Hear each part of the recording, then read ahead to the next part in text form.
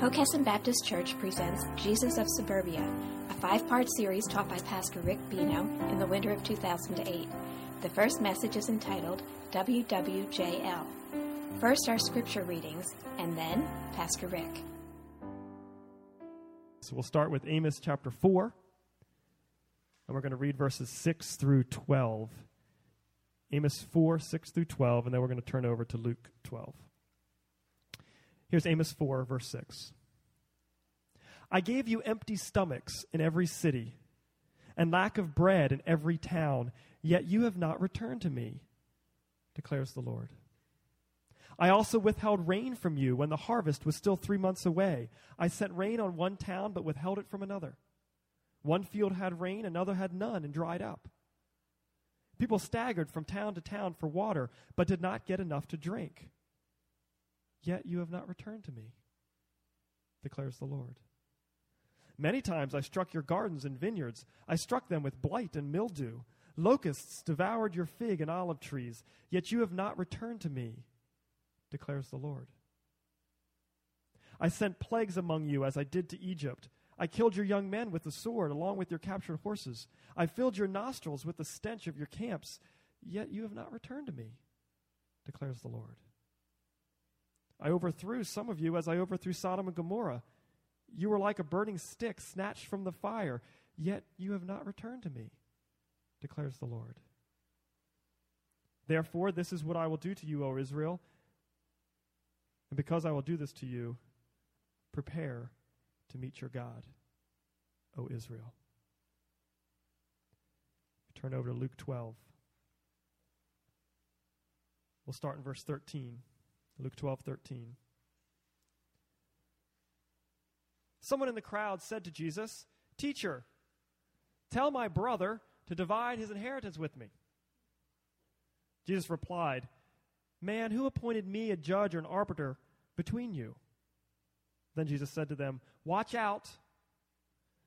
Be on your guard against all kinds of greed. A man's life does not consist in the abundance of his possessions." And he told them this parable. The ground of a certain rich man produced a good crop. He thought to himself, what shall I do? I have no place to store my crops. Then he said, this is what I'll do. I'll tear down my barns and build bigger ones. And there I will store all my grain and my goods. And I'll say to myself, you have plenty of good things laid up for many years. Take life easy. Eat, drink, be merry. But God said to him, you fool. This very night your life will be demanded from you. Then who will get what you have prepared for yourself? This is how it will be with anyone who stores up for things for himself, but is not rich toward God.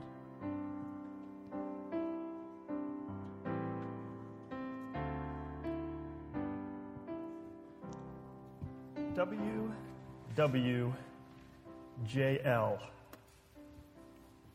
Where would Jesus live?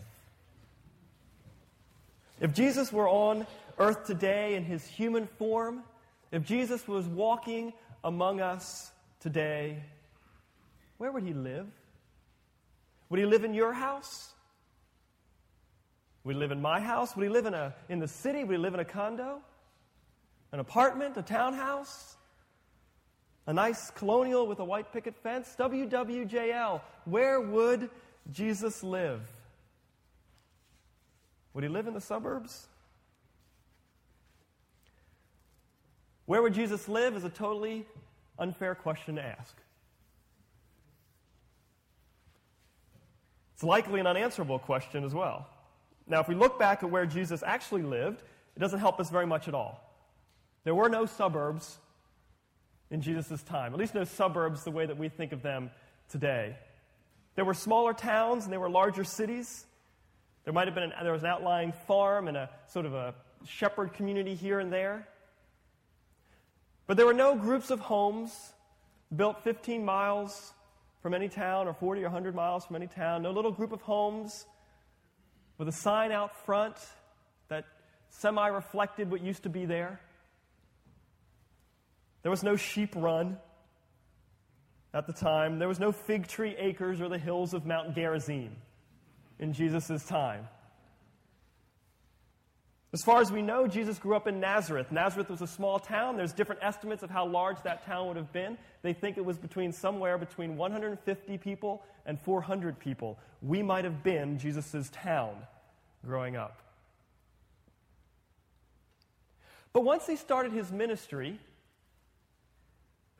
Jesus, being an itinerant preacher, seems that he depended on the hospitality and the care of others to provide his home. His disciples, particularly some of his women followers, would care for him and his disciples as they traveled. Scripture seems to indicate, for instance, that the home of Mary and Martha and Lazarus outside of Jerusalem and Bethany was a place where Jesus spent some time. The late singer and songwriter Rich Mullins meditates on this idea. He has a song entitled, "You Did Not Have a Home." He writes this of Jesus. "You did not have a home. There were places you visited frequently. You took off your shoes and you scratched your feet because you knew that the whole world belonged to the meek. You did not have a home. Birds have nests and foxes have dens, but the hope of the whole world rests on the shoulders of a homeless man. You had the shoulders of a homeless man. You did not have a home." And that verse, that song comes from a verse that Jesus himself said. Speaking of himself, Jesus said, "Foxes have holes and birds of the air have nests, but the Son of Man has no place to lay his head." So the question we must ask is probably not WWJL, where would Jesus live, but it is HWJL, how would Jesus live? Because in answering how Jesus lived, we can better discover how we ought to live. And perhaps by discovering how we ought to live, we can better learn where we should live, which may or may not be in the suburbs. But as it stands, 99% of you and me, 100% of me, 99% of you live in the suburbs. Between 1947 and 1951, America changed forever. We may not have recognized it at the time, but during these years, a visionary businessman, a government grant program, and a historical milestone intersected to form the world that most of us live in today. The man was Abraham Levitt. The government program was the GI Bill, and the historical milestone was the end of World War II and the return of the troops. And the result was Levittown. Or should I say Levittowns, actually, because there was 3 of them, one in New York, one in New Jersey, one in Pennsylvania.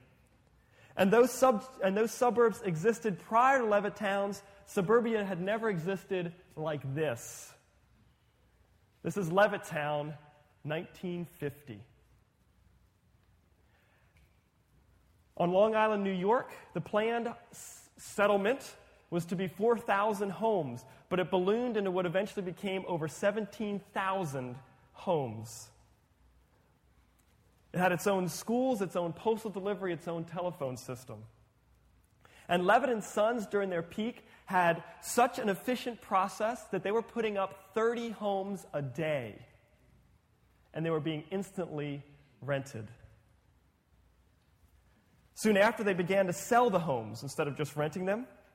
And they sold the ranch-style home for $7,990. That's $90 down and $58 a month.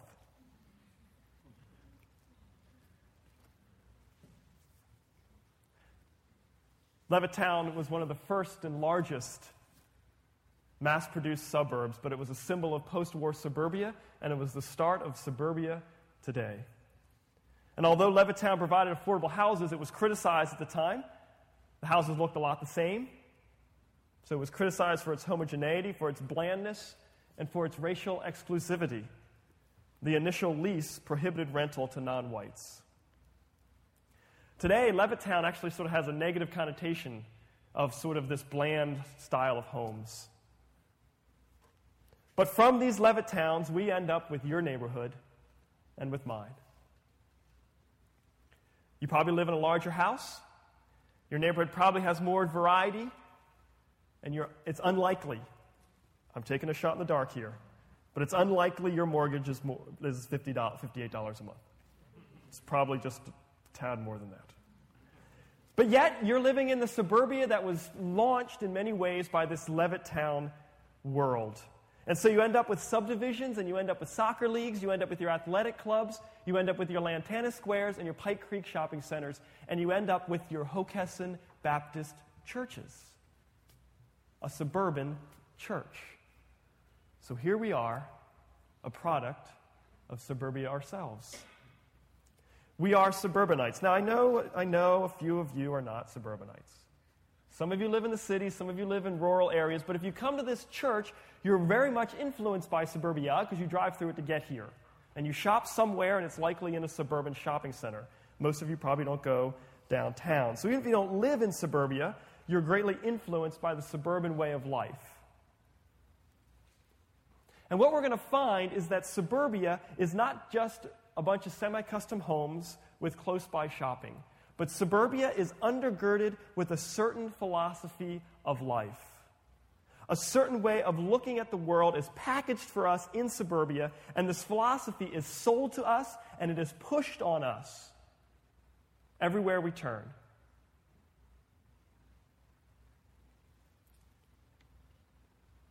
I hold here in my hand one of the icons of suburbia. It's my credit card statement. You all have one, don't you? Most of you have more than one. This is Capital One. What's in your wallet? I want to read to you my credit card statement. Not the side with all the transactions, because that's not that interesting. But I want to read to you this side. Whether you knew it or not, the back of your credit card statement has a lot of little teeny tiny printing. And what this little teeny tiny printing are the terms and conditions that you have agreed to in using this card. So let me read to you just a few of the terms and conditions. You, which is me, Rick Bino, Richard S., you will have a minimum grace period of 25 days without a finance charge on new purchases, new balance transfers, new special purchases, and new other charges if you pay your total new balance in accordance with the important notice for payments below, which I couldn't even find the important notice, so I'm worried about that. And in time for it to be credited to your next statement closing date. There is no grace period on cash advances and special transfers. In addition, there is no grace period on any transaction if you do not pay your new balance. Finance charge is calculated by multiplying the daily balance of each segment of your account by the corresponding daily periodic rates that have been previously disclosed to you. At the end of each day of the billing period, we will apply the daily periodic rate for each segment of your account to the daily balance of each segment, which just means you better pay. That's how I interpret that. Now, I know that lots of credit cards, they'll give you a forgiveness of a late fee maybe, or maybe they'll give you a special lower periodic rate. But I would suppose, I didn't try it, but I'm pretty sure if I called Capital One, and I said, Capital One, you're in my wallet, but I'd like to change the rules a little bit. I'd like to just pay you twice a year. But I don't really want to pay any finance charges or any late fees. So if you would just send me a bill in July and December, I promise I'll pay it. It's likely that the young person who on the other end of the phone would say, well, Mr. Bino, we appreciate your business. However, we're unable to do that because it violates the terms and conditions of the credit card agreement.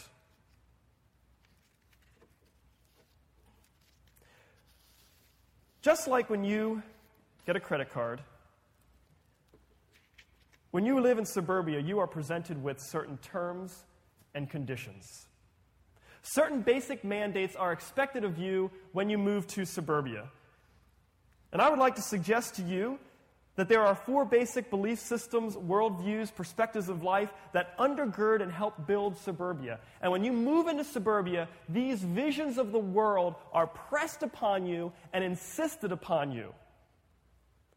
But the difference is, we don't have to buy into them. But there's much pressure asking us to do so. So suburbia, I propose to you, is not built on semi-custom homes and just having a shopping center nearby, but it's built on a certain worldview that we as Christians need to be especially aware of. Here are the terms and conditions of suburbia. 1, you will focus on competition, advancement, and achievement. Number 2, you will characterize yourself as a consumer and will consistently accumulate material goods. 3, you will show a high regard for comfort and convenience. Number 4, you will prioritize independence and protectiveness of yourself, your family, and your possessions. I presented these 4 attitudes to you and propose that they undergird suburban living. And today and over the next month during our series of Living in Suburbia and Jesus in Suburbia, we're going to sort of come at these different attitudes from a bunch of different ways. But at the start, I want to establish again that there's a difference between your credit card terms and conditions and these terms and conditions. And that is, you can live in suburbia and not buy in to the suburban terms and conditions. But it's difficult. It takes intentionality on your part.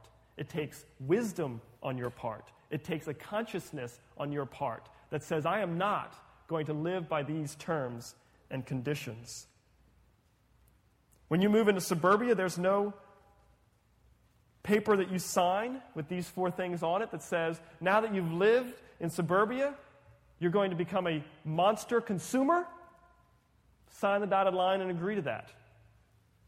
I'm not saying you must agree to these terms. I'm just saying that most of us do. Most of us live in suburbia, and we live by these conditions, even though we're not required to. So it will take some effort on our part to break away from them. It'll take some spiritual attention. And part of the reason that we subscribe so easily to these terms and conditions is that just like the pushy sales rep that calls you or the mailings that you constantly get in your suburban mailbox, we are so pushed with these mindsets that we become convinced that we have no other choice but to live by them. We are convinced that there is no other choice. And we're pushed so much that we eventually begin to believe, we actually believe we do need the newest stuff. We actually begin to believe we need more stuff. It is so often pushed on us that we really become convinced that if our child isn't in enough activities, then that we are a bad parent. We begin to be convinced of it. We begin to be really convinced that we should move into the next bigger house as soon as we can afford to take on the additional debt, especially if the neighborhood's going in a bad direction in our minds, so to speak. And soon we become convinced that this is just the way it is and that we have to live this way. You're probably familiar with the saying, keeping up with the Joneses. Have you heard of this before? Let me give you context. You buy a new truck.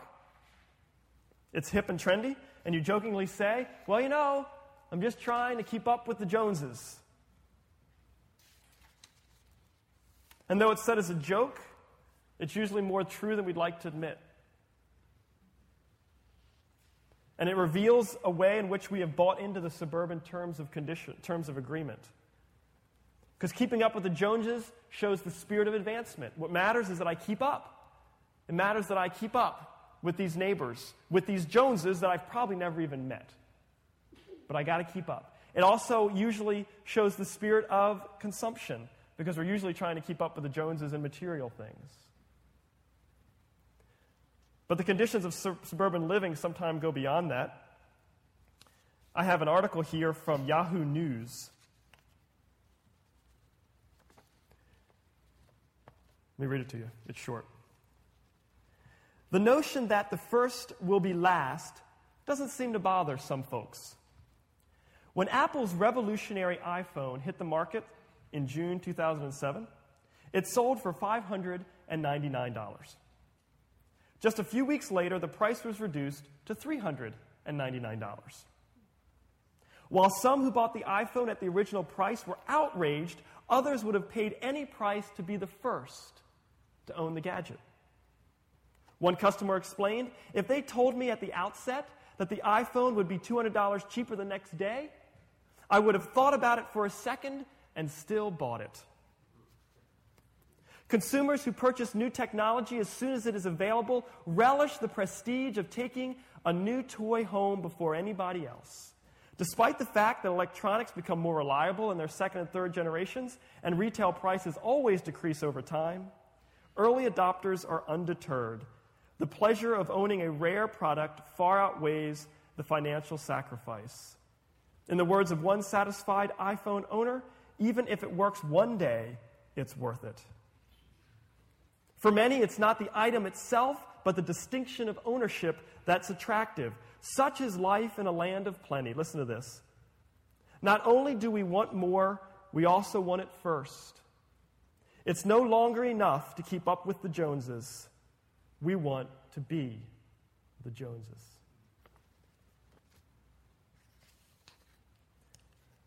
Suburbia is selling you something. Are you convinced of it? Suburbia is selling you something. And it's more than just a product. It's selling you a mindset. It's selling you a worldview. And it wants you to think that you have to adopt it. It wants you to think that you have to live a life based on accumulation and achievement and comfort and safety. But I'm here to tell you that these terms and conditions are optional. You do not need to live a life of consumption. You do not need to live a life that's based on your personal achievement and advancement. You do not need to live a life that rotates around your own safety, and you do not need to live a life that's all about your comfort and convenience. You do not need to live that way. As Christians, I think we need to resist the suburban terms and conditions. It represents a challenge to us, but the result of not resisting is that when you walk through suburbia, Christians look just like everybody else. We've bought just as much. We spend just as much. We're just as overly concerned with our comfort as everybody else. And therefore, Christians end up making no difference at all. So over the next few weeks, I hope to compel you to look more fully at the fine print of the suburban terms and conditions and challenge us all to live in our suburban homes in a way that is more God-honoring, more redemptive, and more radical. And maybe in the midst of this discussion, you'll find how you are to serve God and where you are to serve God, because I'm not going into this with the assumption that all of us are supposed to serve God in suburban America. There are those of us who may be called to the city or to rural America or to another country to serve Him. Well, in order to do this, we're going to look at some passages from Amos each week and some scripture from and readings from Jesus each week to help us to understand the suburbia that we live in and the challenge of living in it as Christians. As we discovered from the passages I read earlier, we have the option of agreeing to or not agreeing to these terms and conditions of suburbia, but I would like to suggest that we are subject to a greater set of terms and conditions set out to us by God. If you are a human being, and in taking a quick glance, okay, I think we're covered. If you are a human being, you are subject to the terms and conditions of the Creator God. Terms such as the wages of sin is death, salvation is in Christ alone, love your neighbor, be holy, serve the needy. These are terms and conditions that God has set upon you as a human being. Now you might say, wait a minute, I didn't agree to that contract. I never signed off on that one. And there's a sense where, well, you're right. It's sort of a contract you're born into, but think about it in the way that you were born into your family. I have 2 wonderful children. They were born into my family. And as soon as they were born in my family, as they began to grow, they became subject to terms and conditions that they had no say in. You know why? You've all said it. Because it's my house. Right? And when you live in my house, you follow my rules. Students, you've heard this, haven't you? When you live in my house, you follow my rules. Well, the fact of the matter is, as being a creation of the living God, living on His created world, you live in God's house. And you best follow His rules. That's what Amos is saying in this passage.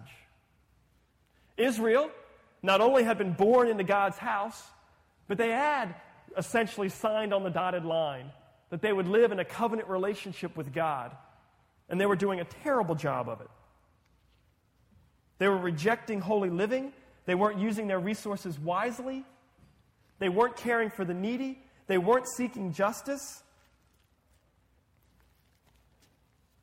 And if you remember from our passage, God tries to draw them back in. And He tries to draw them back in using some harsh tactics.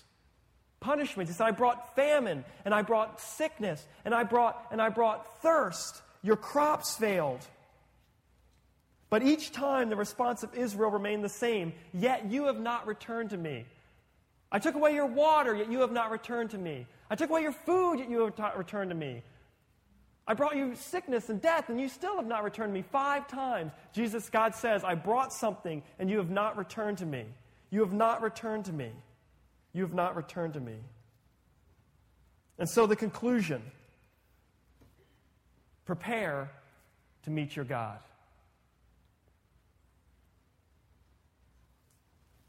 This wasn't a pep talk. I don't know if we want to say that God threatens, but this is about as close as you might want to come.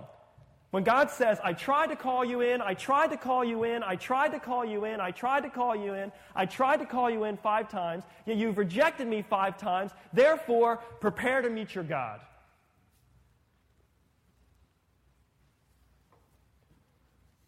God describes Himself in 4:13, the very next verse. He says, I am the one who formed the mountains. I created the winds. I reveal the thoughts to man. I turn dawn into darkness and tread the high places of the earth. God describes Himself as the creator God. God describes Himself as the ruler. To use our earlier terminology, God says, this is my house. You are living in my house. Are you ready to meet the head of the household? Prepare to meet your God.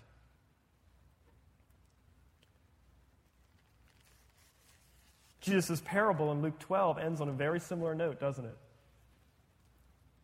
God says, you fool! You fool! This very day your life will be demanded of you. Now the rich man's done a lot of preparing, hasn't he?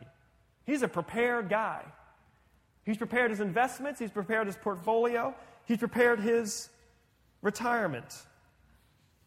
He's prepared the plans to make bigger barns. He's done a lot of preparing. And this kind of preparation would fit perfectly in the terms and conditions of suburbia. But this man has not prepared to meet his God.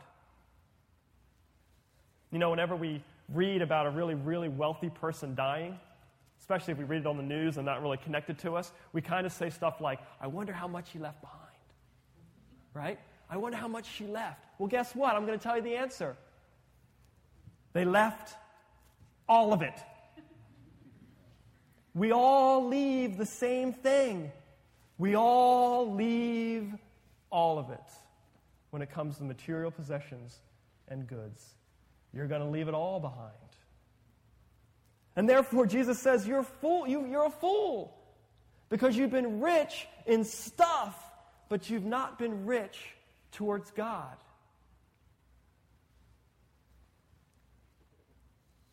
In a different words, but the same idea. Prepare to meet your God.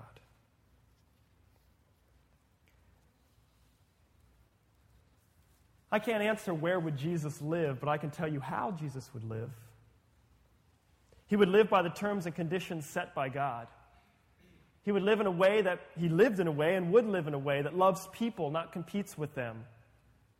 He would live in a way that avoids accumulation of materials and is rich towards God.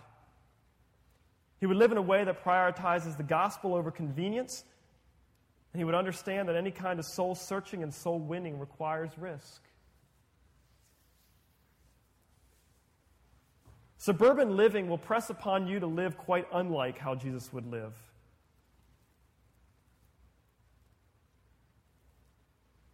But we all need to consider how little good it will do when we meet our God. And the best we can say for ourselves is, I had a nice diversified portfolio, and I redid my kitchen. We need to be able, because of our life on earth, to stand before God and say, I saw that I was a sinner. And I saw the valuelessness of all that was around me, and I turned, God, to you, and I looked to your Son, Jesus Christ, for my salvation. And I lived my life around your terms and conditions,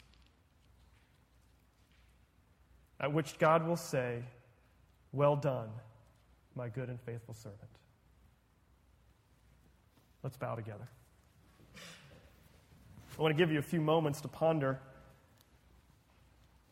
the challenge from Scripture this morning.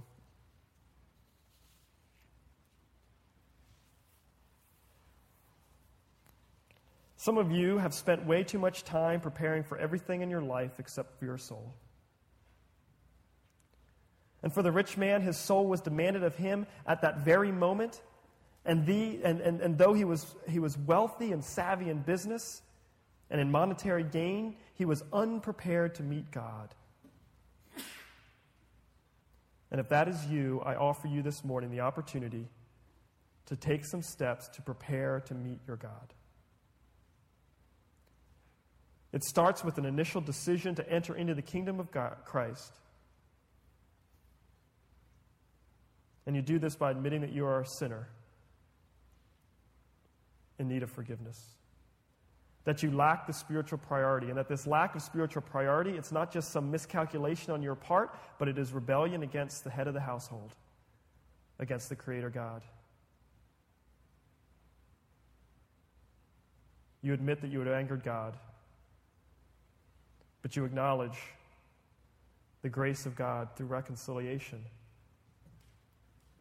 That Jesus came to die and to rise again and offer salvation and forgiveness for your rebellion against your God. If you have not done this, you are simply not ready to meet your God. And so I invite you to take a second now, if you need to talk to God about it.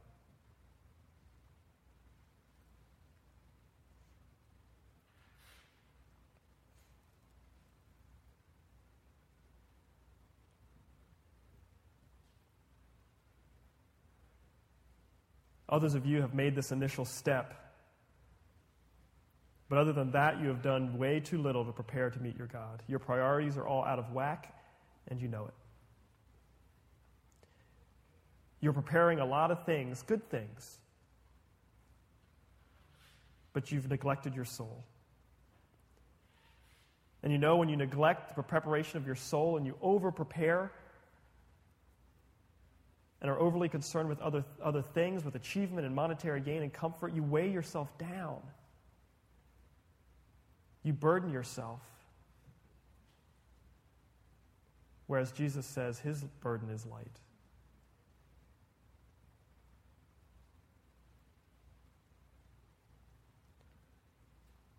The life of constant achievement is a life of burden. The life of constant accumulation is a life of burden. The life of constant comfort is a life of burden. The life of constant protection, self-protection, is a life of burden.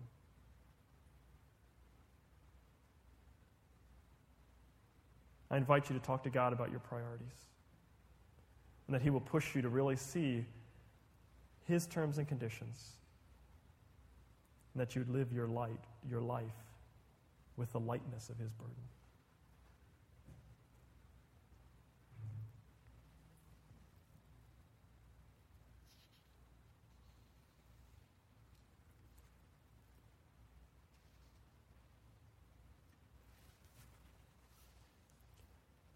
Jesus, we come to you today as individuals who get very confused about our priorities. We're very prepared people. We prepare for work and for weddings and for graduations and birthday parties. We prepare for retirement, for our physical and financial futures. We prepare for so much, but Lord, I confess, we prepare too little to meet our God. Forgive us. Forgive us for committing the very sins that you warn us against all through Scripture. Forgive us for our idolatry, for prioritizing things over you. We confess that we need your perspective to break through. Teach us to prioritize what is right and good. Teach us to prioritize simplicity and giving. Teach us to prioritize not being first, to get out of that rat race of competition. And Lord, forgive us and teach us not to teach these things to our children. Teach us to do justly, to love mercy, and to walk humbly with you.